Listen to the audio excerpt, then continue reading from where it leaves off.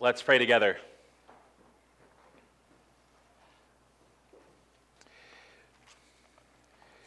Father, as we come to your word together this morning, Lord, we do so with joy. We come to your word joyfully because you have given it to us for our good. We come joyfully, Lord, because we know that all of the requirements that you have laid out for your people are met in Christ. We come joyfully, Lord, because this is your revelation of yourself to us, and not a book of instruction that burdens us and condemns us. And so, Lord, today, I pray that we would be joyful. There is much in the world, Lord, to rob us of joy. There are things that are happening, Father, that could very easily cause us to set our minds and our hearts upon the things of the world and lose hope. There are things to lament. There are griefs and sorrows. And yet, Lord, in the midst of all of those things, we have joy because Christ is ours. He is our hope in life and death. Lord, we pray that you would do justice. That, Lord, you would show forth your righteousness in the things that are taking place in this world. Lord, we are taught in the Scriptures that it is good and right for us to pray that the plans and machinations of wicked men would fall. It is good and right for us to pray that those who are evil would face your wrath and justice. It is good for us to pray things like, Lord, please break the teeth of the wicked. And so, Lord, we pray that you would do just that. Those who seek to do harm, those who seek to abuse and terrorize, Lord, we pray that you would stamp those things out. Lord, we pray for peace in Israel. Lord, your word calls us to love the Israelites, to love the Jews, because they are the root of the plant that you have grafted us into as Gentiles. And so, Lord, I pray that we would rightly understand and love the Jewish people. Lord, we pray that you would stop those who are wicked. But Lord, we pray more than anything that salvation in Christ would come upon that land, that Israelite and Arab alike would know and believe that Christ is Lord and be saved. Lord, as we come to your word together this morning, I pray that you would impress these things upon our hearts, that we would rightly understand, that we would rightly divide, and that Christ would reign in our hearts.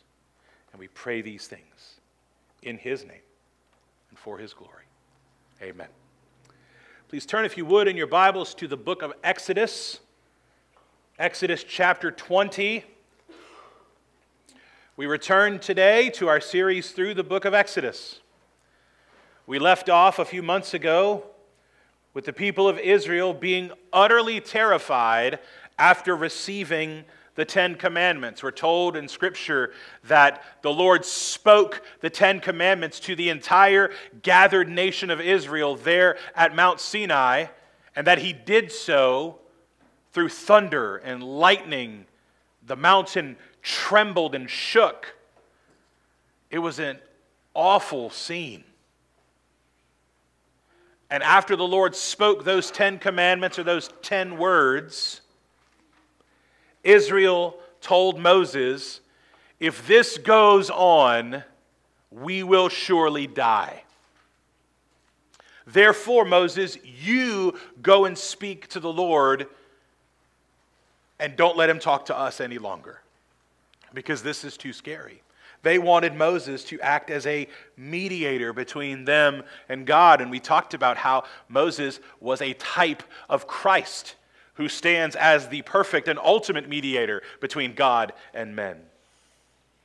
And before we moved into the back half of the book of Exodus, which is filled with laws and regulations, we moved through Paul's letter to the Galatians in order to establish how we are to consider the Mosaic Law as a new covenant Christian.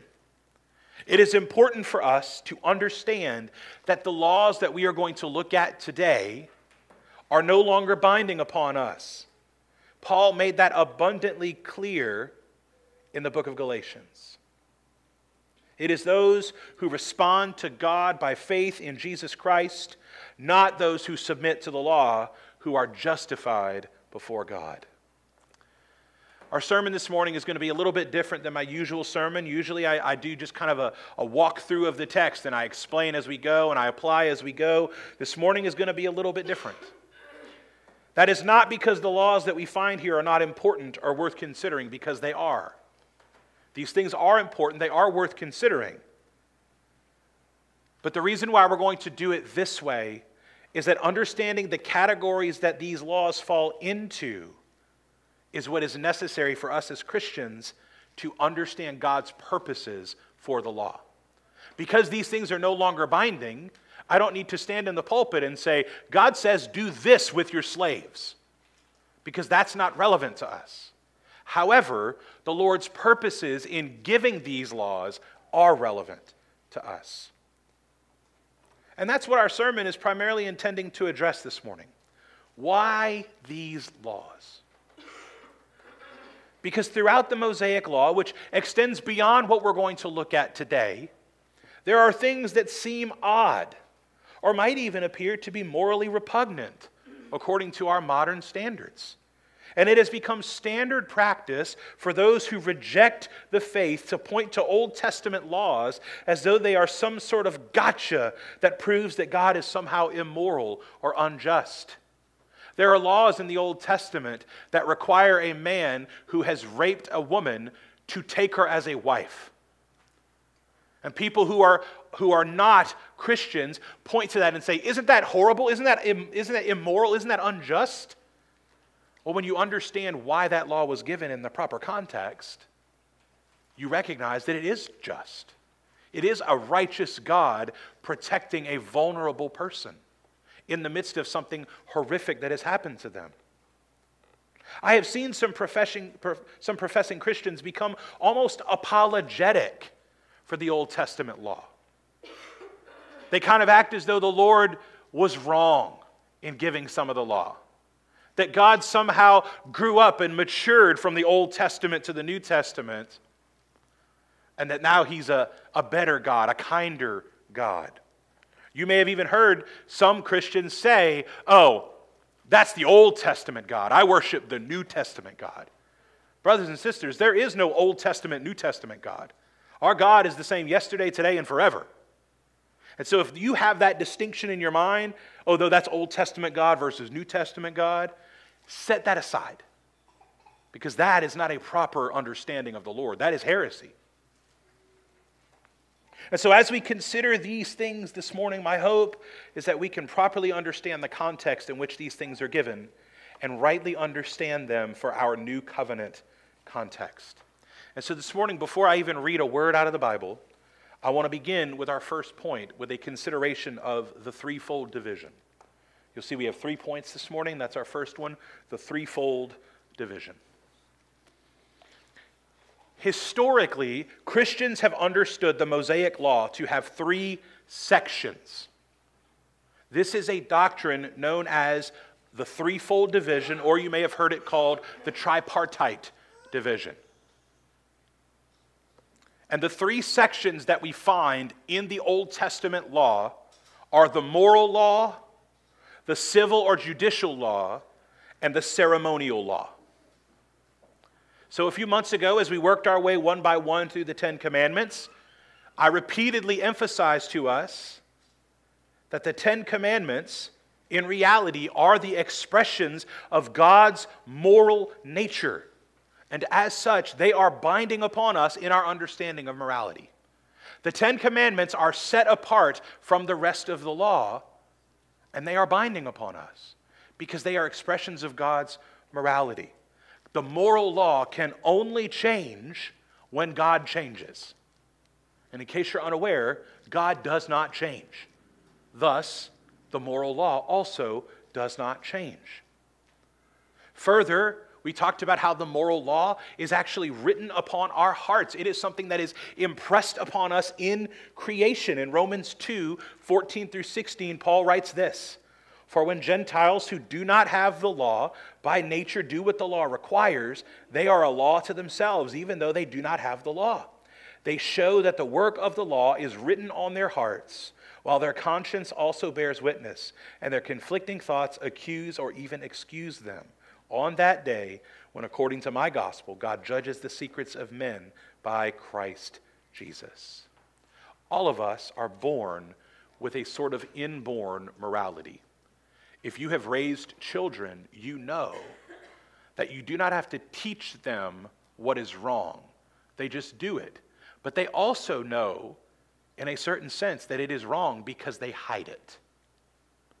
When they do things that are wrong, even before my son understood really the differentiation between right and wrong and yes and no, when he would do something wrong and I would say, "James, did you just do that?" "No."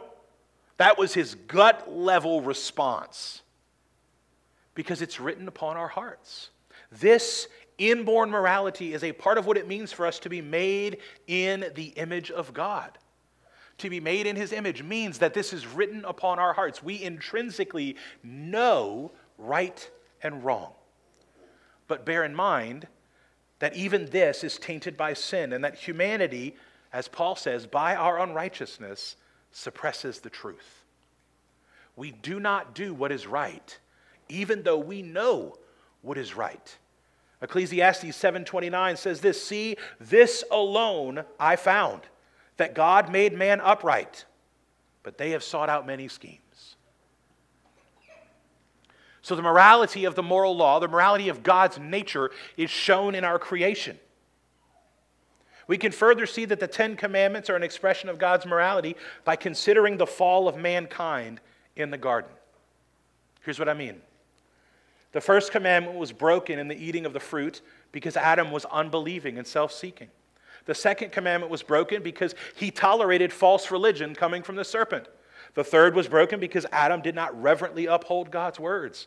The fourth was broken because his violation kept him from entering his eternal Sabbath rest.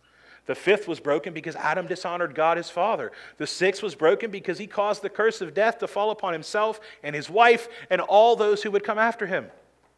The seventh was broken because he did not protect his marriage from harm and was spiritually adulterous toward God. The eighth was broken because he permitted his wife to steal the fruit. The ninth was broken when he failed to speak the truth about God when God's goodness was questioned. And the 10th was broken when he coveted the fruit. All of the 10 Commandments are seen, expressed before the 10 Commandments are even given to Israel. And we see them and others coming under the judgment of God because of their violations of this moral law found in the 10 Commandments. The sinfulness of mankind has always been evident from the very beginning because this morality is written upon our hearts. And so all of that to say, again, as I said before, the 10 Commandments are a different expression of God's law than the rest of the Mosaic Law and are thus set apart. We see this in how they are given. The 10 Commandments were spoken audibly by God to the entire people of Israel there at the mountain, showing us the special significance of these particular commands. And we haven't gotten here yet. This is a little bit of a spoiler, but we also see this in how those 10 words are maintained. They are written by what Moses says is the finger of God onto tablets of stone. And those tablets of stone are later kept inside the Ark of the Covenant, showing us the permanent nature of these particular commands. So that's the moral law. That's the first of the threefold division, the moral law, which is forever and permanently binding upon all of humanity. The other laws, the civil and the ceremonial, are what we would call positive laws. Now, this is not positive in the sense of like good versus bad, but these are laws that are posited by God, given by God. They are laws that God adds out of his own free will that aren't inherently good or evil and tied to a particular specific covenant. That was said by a pastor and a professor named John English Lee. For example, consider the Garden of Eden. Adam and Eve were given a positive law to not eat from one particular tree. The moral law was written upon their hearts, but they were given a positive law that said, don't eat from this tree. This is a law that served a particular purpose for a particular period. It served a purpose there in the garden. But this law is no longer binding. It no longer applies. There is not a tree out there that you might accidentally come across and say, ooh, the fruit looks good, and take a bite and find yourself extra condemned because you didn't follow the law to not eat from this tree. That is a positive command that served a specific purpose for a particular time and now is no longer binding. It no longer exists. We can also consider the commands for the church to be positive law. For example, the concept of how to utilize the gifts of the Holy Spirit in a worship gathering was not necessary under the Old Covenant. You will not look in the Torah, in the first 5 books of the Bible, in the law, and find God saying, hey, listen, if somebody has the spirit of prophecy in a worship gathering, this is how you manage that. Because those things were not relevant as they are in the church. Do you see what I'm saying? These ideas of positive laws are laws that can come and can go because they are for a specific, particular thing. This is why Paul speaks of the law the way that he does in the book of Galatians, because the Mosaic Law is a positive law, something that was given for a particular purpose, for a particular time. In the case of the Mosaic Law was to, number one, establish a nation through which the Messiah would come. That's one. And two, to show forth the condemnation of all mankind due to sin. That's the one that Paul emphasizes heavily in Galatians, where he talks about how the law condemns us and the law is a tutor or a servant that brings us to Jesus. He focuses heavily on that second aspect. But the first aspect of the Mosaic Law, in a positive sense, is to establish and give boundaries to a particular nation through which the Messiah would come. So considering the threefold division, moral, civil, ceremonial, we can see this really clearly just by considering the text of the book of Exodus. So we see the 10 Commandments. They're set apart, given in a particular way. And then after those 10 Commandments, the Israelites say, don't let God talk to us anymore. And so we're told that Moses goes up onto the mountain to meet with the Lord. So they are given, and then there's a separation there. Then we find the civil law in the passage that we are considering today. And then there's some other stuff that takes place. Discussion of a covenant, things of that nature. And then we come back again into the law where we find the ceremonial laws where they are dealing with things of the tabernacle and how they are to worship and things of that nature. So the text of Exodus lays out for us a threefold division of the law because it's divided within the text of Exodus. If there was no threefold division, I would argue that the text of Exodus would start with the first commandment and then just continue giving the law. But it doesn't do that because the Lord wants us to see that division. Bear in mind, however, there is some overlap that we must consider. Not every civil law is only civil. Not every moral law is only moral. For example, the fourth commandment contains both moral law, set aside a day for worshiping the Lord, and ceremonial law, set aside Saturday. That part is ceremonial, and here's why I say that. The New Testament usage of Sabbath makes clear to us that the day of the week is transferable based upon the work of the Lord, Because the weekly earthly day of rest is pointing toward a heavenly reality of eternal rest. That's the true Sabbath. The true Sabbath is eternal rest. The earthly one is a shadow. And so to put it like this, the Lord rested on the seventh day when he created all things. But Christ completed the work in establishing a new creation when he rose on the first day of the week. Christ's work was finished when he rose on Sunday. God's work was finished when he rested on Saturday. That is why Christians believe that the Sabbath command still exists, but has transferred from Saturday over to Sunday. Now, why does all of this matter? Because I realize that for some of us, these things are just a lot of theological considerations without any practical application. But we need to recognize that the way we understand the law of God greatly impacts how we understand ethics, how we order our lives in churches, and how we truly live free under Christ. There are entire denominations of people who believe that they are Christians, but according to Paul, they are accursed because they have a faulty understanding of the law and seek to bind faith and works together. Understanding the threefold division helps us to rightly understand the book of Galatians and how we can find that divide. A proper understanding of the divisions of the Mosaic Law helped us to ward off those heretical beliefs that seek to sever us from Jesus. And so that leads us into our second point, the purpose of the civil law. The purpose of the civil law.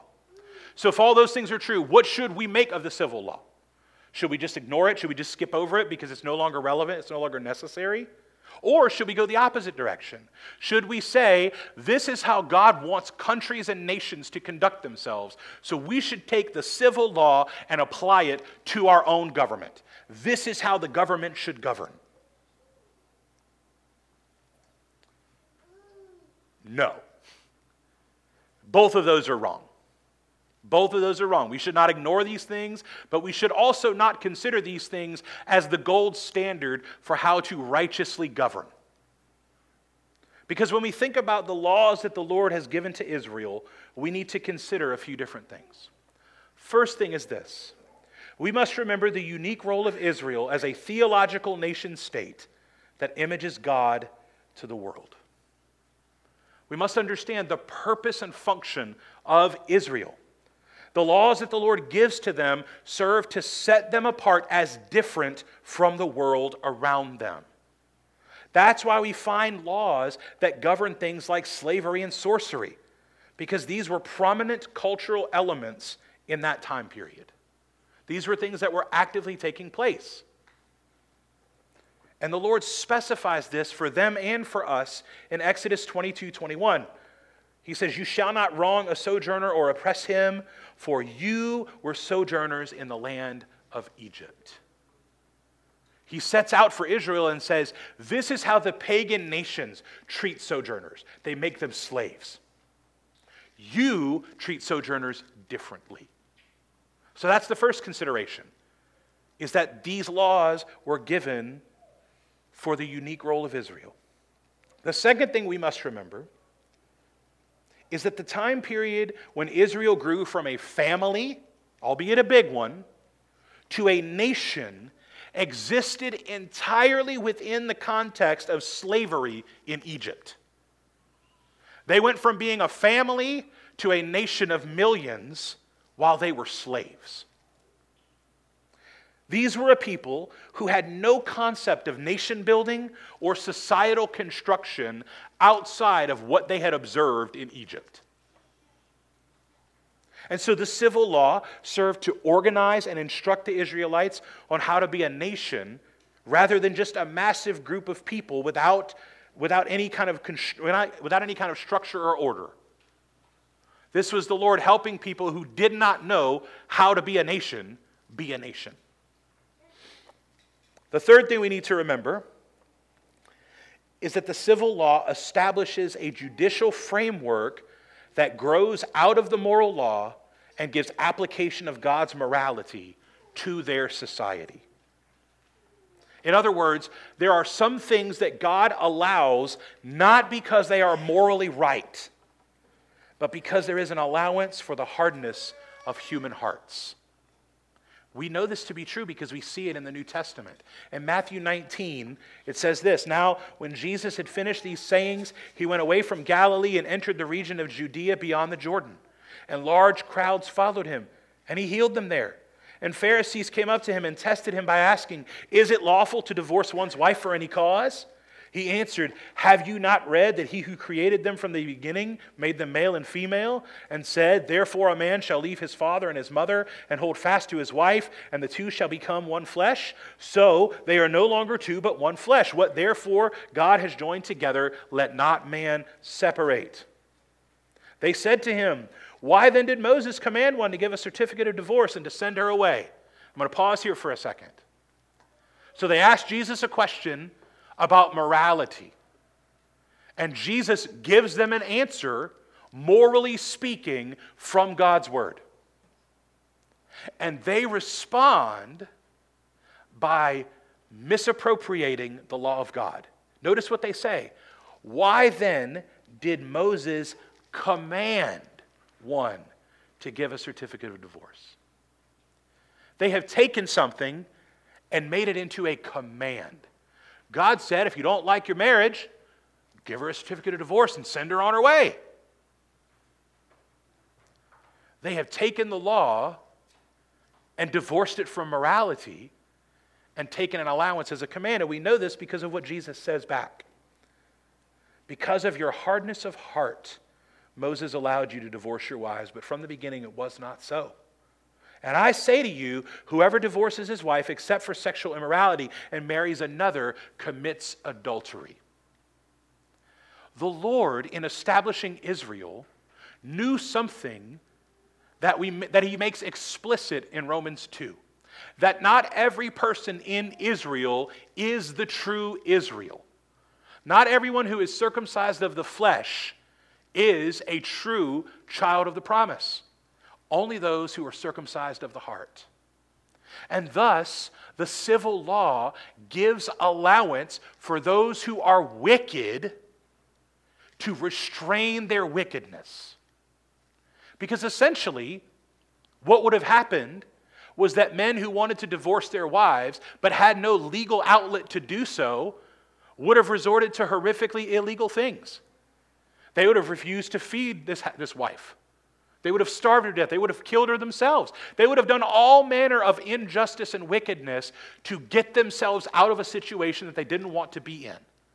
So the Lord said, because of the hardness of your heart, I will create a system of divorce, even though when you divorce and marry another, when you divorce for unjust, unrighteous reasons and marry another, you are committing sexual immorality. To divorce and remarry is to break the seventh commandment, but they don't care about that. Do you understand? And that leads into our next consideration for the law. The civil law serves as a safety net to protect the weak and vulnerable from the effects of sinfulness. So like I said, in the case of divorce, God allows it because of man's sinfulness, but he places guidelines that enforce the proper treatment of women in the midst of divorce. Where in other cultures, a divorced woman has no options other than to become a slave, usually a sex slave, the Lord gives other avenues for protection within the law as an outflow of his righteousness. So all that to say, we can certainly take the principles of justice from the law. That's what Paul did.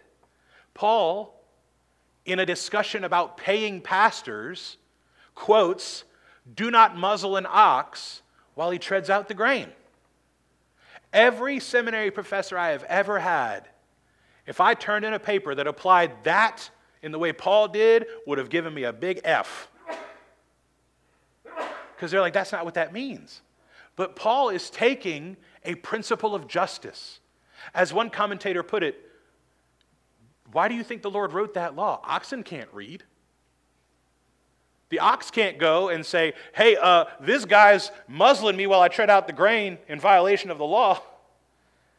The point there is the principle of justice. And so Paul uses that and says, pay your pastors. Give to those who are working. He takes the principle of justice and applies it instead of saying, hey, make sure you don't muzzle your ox while he treads out the grain, to the letter of the law.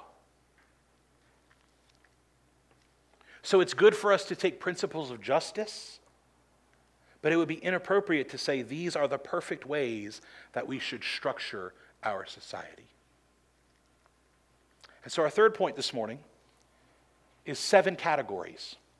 7 categories that we find here in our text from Exodus 20, verse 22, all the way through verse 19 of chapter 23.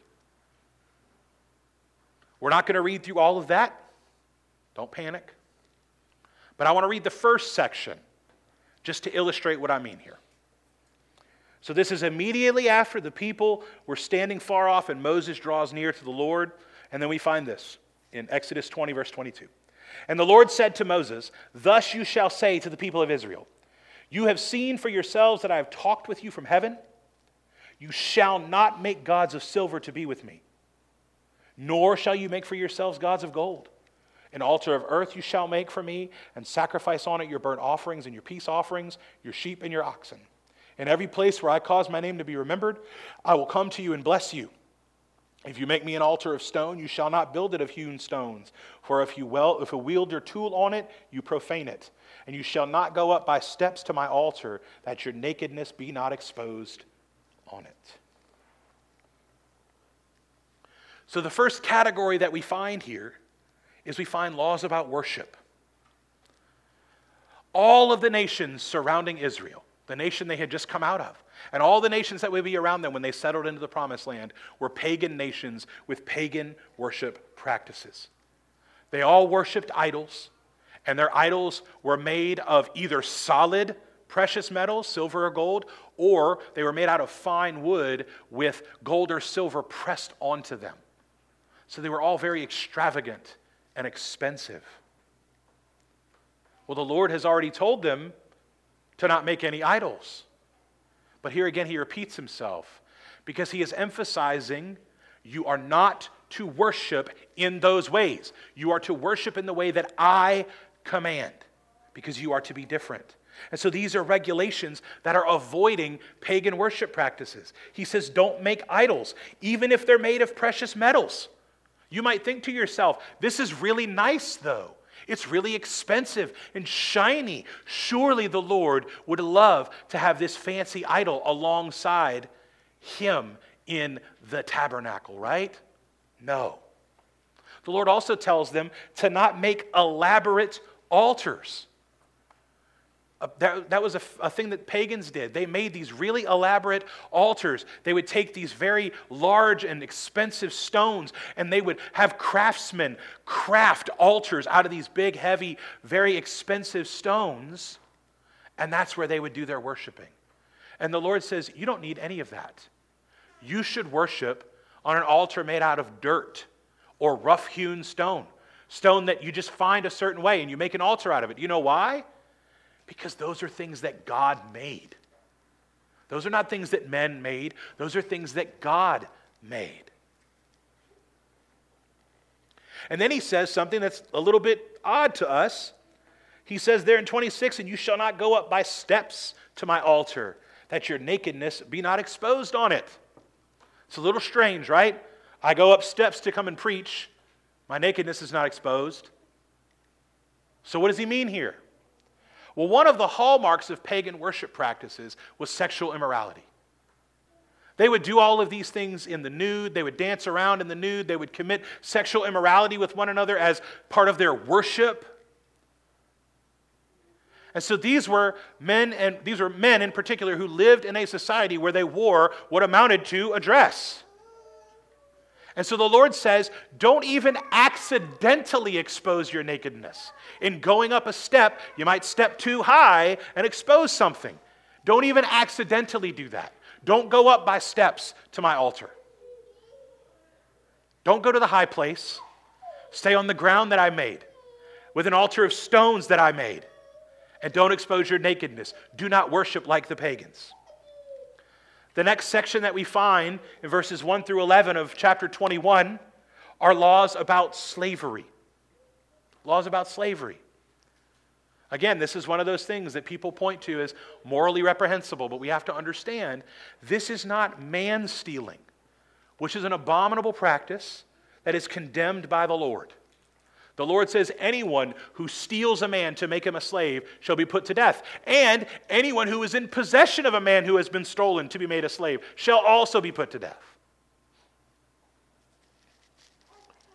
This is more like contractual labor. These are people who are poor, who cannot provide for themselves, and so they go to someone who is wealthier and they say, I need to provide for my family. I will agree to work for you for this length of time, for this much money and grain or whatever it may be. And they come into an agreement together. And so the Lord is regulating what that looks like. The Lord is saying you can't trick people into working for you as slaves forever. You can't snatch people off the street and say, you're my slave now. The Lord is saying this is something that is going to take place because of the wickedness of mankind. It shouldn't, right? We should give charitably to those who are in need so that slavery is not necessary. But the Lord, again, knows that these things will take place, so He is regulating them for the sake of justice.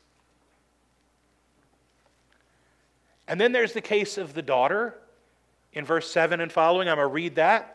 When a man sells his daughter as a slave, she shall not go out as the male slaves do. If she does not please her master, who has designated her for himself, then he shall let her be redeemed. He shall have no right to sell her to a foreign people, since he has broken faith with her. If he designates her for his son, he shall deal with her as with a daughter. If he takes another wife to himself, he shall not diminish her food, her clothing, or her marital rights. And if he does not do these three things for her, she shall go out for nothing, without payment of money. So this, on its face, is a little bit iffy, right? Well, again, consider the culture. Women were typically not educated. They typically were not able to work on their own outside of the home. They were particularly vulnerable. And so the Lord, the way that He protected women was through marriage. Well, culturally speaking, there was an exchange of money or livestock or goods of some kind in order to have your daughter married into another family. Well, for poor families who had daughters who couldn't pay those sorts of things, their recourse for protecting their daughters was to sell them as essentially secondary wives to a man. So don't think of this as like sex slavery, okay? This is more like contractual marriage. Again, the Lord specifies one husband of one wife, but here He's making provisions for second and third marriages because the alternative is that these women would end up as prostitutes. These women would end up being abused and violated for the entirety of their lives. And so the Lord is trying to protect them. And even in this system, He is setting up things to guard them. If she doesn't please her master, then He shall let her be redeemed. Someone in her family, a kinsman redeemer, can buy her. He can't just turn her out on the street. That's not permissible. Because what's she going to do? And so He has to allow for someone to take her in. He cannot sell her to another nation. That would be abominable. He must deal with her as a daughter. And if he takes another wife, he has to still provide for her in the same ways. Do you see what I'm saying here? The Lord is making provisions in the midst of things that are morally not okay to make sure that righteousness and justice are upheld among His people. This is not something that the Lord necessarily approves of, but He's regulating it for their good. And that's why He says in verse 11, if He doesn't do those things for her, if He doesn't take care of her, she can go out on her own. No one has to buy her. No one has to redeem her. She can just leave. He's not doing what He's supposed to do. She is then free. Her dad doesn't have to repay the money that he got. She's done because he broke God's law. The next section, verses 12 through 32, are laws about violence. The moral law, the Ten Commandments, condemn murder. Murder is not permissible. But what do we do with those who kill? Just because it's against the moral law doesn't mean people won't do it. What about people who kill accidentally? That's what these laws regulate. It's one thing to say you shall not murder, but you have to ensure justice in the case that this command is broken. And so this section gives all sorts of things to look at that gives us kind of judicial case studies for what they should do. So for example, whoever strikes his father or mother shall be put to death. That's bad, right? You violated the fifth commandment, you're going to be put to death. But look at verses 12 through 14. Whoever strikes a man so that he dies shall be put to death. So if you commit murder, you're going to be killed. But if he did not lie in wait for him, but God let him fall into his hand, then I will appoint for you a place to which he may flee. But if a man willfully attacks another to kill him by cunning, you shall take him from my altar that he may die. So the Lord says, essentially, if you make plans to kill someone, your sentence is death. But if it's a crime of passion in the heat of the moment, you have a place that you can go to. But if it's revealed that this was planned, you can go into the city of refuge and take him away. You could go into the temple and take him away from the altar if necessary and put him to death. Again, regulating things for the sake of the good of his people. He even says, when men strive together and hit a pregnant woman so that her children come out, but there is no harm, the one who hit her shall surely be fined, as the woman's husband shall oppose on him, and he shall pay as the judges determine. But if there is harm, then you shall pay life for life, eye for eye, tooth for tooth, hand for hand, foot for foot, burn for burn, wound for wound, stripe for stripe. The Lord makes provision for all sorts of things in his law. The next section that we find in 21:33 through 22:15 is we see laws about property. These laws regulate how the Israelites are supposed to handle circumstances where someone causes the loss of livelihood. If someone accidentally burns down your crops, what happens then? If the Lord did not give regulations about these things, things will quickly devolve into brutal anarchy as people take matters into their own hands. Well, that guy burned down my house, so we're going to move into his house and throw his family in the street. That's what's right, isn't it? Left to our own devices, we come up with our own morality and righteousness. And the Lord is attempting to rein those things in because of the hardness of human hearts. The next section, 22:16 through 23:9, are laws about society. These are assorted laws about a variety of things that may take place among them. What if a person practices witchcraft? What do we do then? What if someone sacrifices to a foreign god? How do we deal with money lending? What are the regulations about interest and debt? How do we handle those things? Again, all things that the Lord is regulating for the good of his people. And the last section of our text today, 23:10 through 19, are all laws about devotion to God. It says, for 6 years, this is 23 verse 10, for 6 years you shall sow your land and gather in its yield, but the 7th year you shall let it rest and lie fallow, that the poor of your people may eat, and what they leave the beasts of the field may eat. You shall do likewise with your vineyard and with your olive orchard.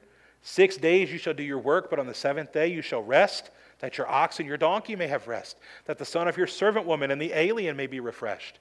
Pay attention to all that I have said to you, and make no mention of the names of other gods, nor let it be heard on your lips. 3 times in the year you shall keep a feast to me.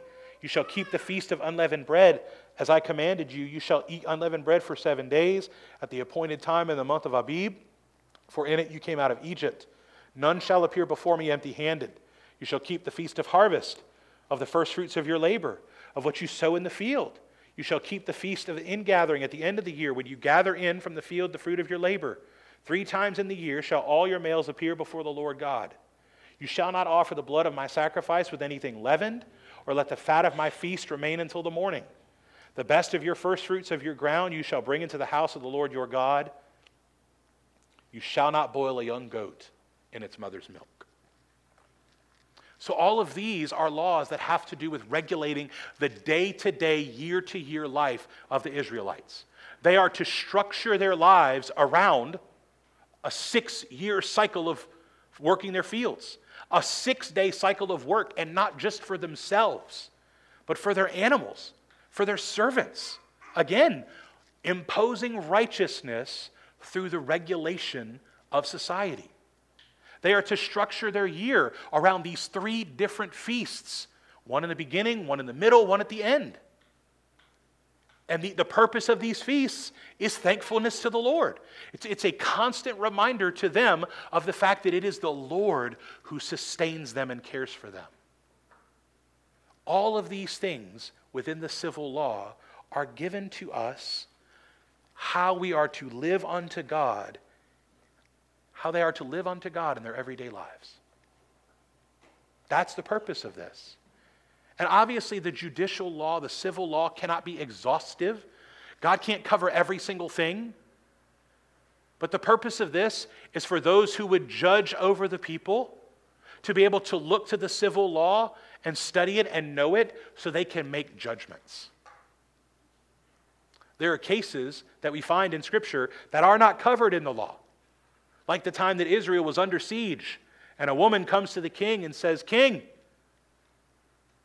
my neighbor came to me and said, hey, if we eat your baby today, we'll eat my baby tomorrow. Well, we ate my baby yesterday, and when today came, she's hidden her baby."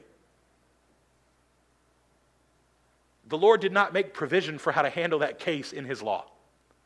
But He has given enough of a window into His righteous judgment that men can make those judgments. That is how we too should consider the Mosaic Law, as an image of God's judgment and righteousness and perfection. His care for our people. When we think about these things, when we read these things, our first thought should be, thank you, Lord, that Christ has fulfilled this on our behalf. Thank you for that. Because the law is a heavy burden that leads to condemnation. But Christ has perfectly done it for us. But we can also find principles of justice and fairness within the law, so long as we approach these things with the proper framework in mind.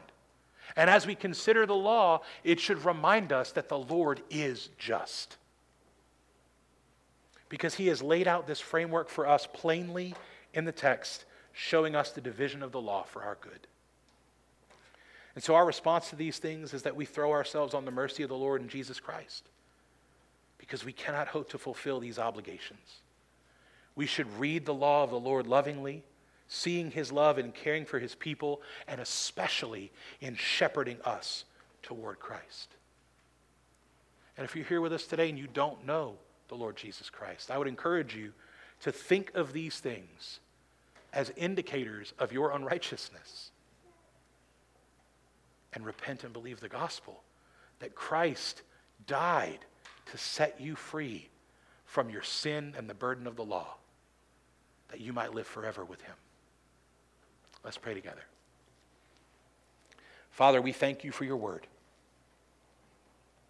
We thank You for passages like this that can be hard for us to understand, can be hard for us to apply, and yet, Lord, You have given them to us for our good. And so, Lord, I pray that today You would apply these things to our hearts. Help us to recognize Your goodness and Your justice and Your mercy in giving us the law, that You have reined in the wickedness of men to protect the weak and the vulnerable, to safeguard righteousness among Your true people. I pray, Lord, that we would rest in the completed obedience of Jesus, and that if there are any here among us today who don't know Him, that they would repent and believe the gospel, that they would be saved. We pray these things in Jesus' name. Amen.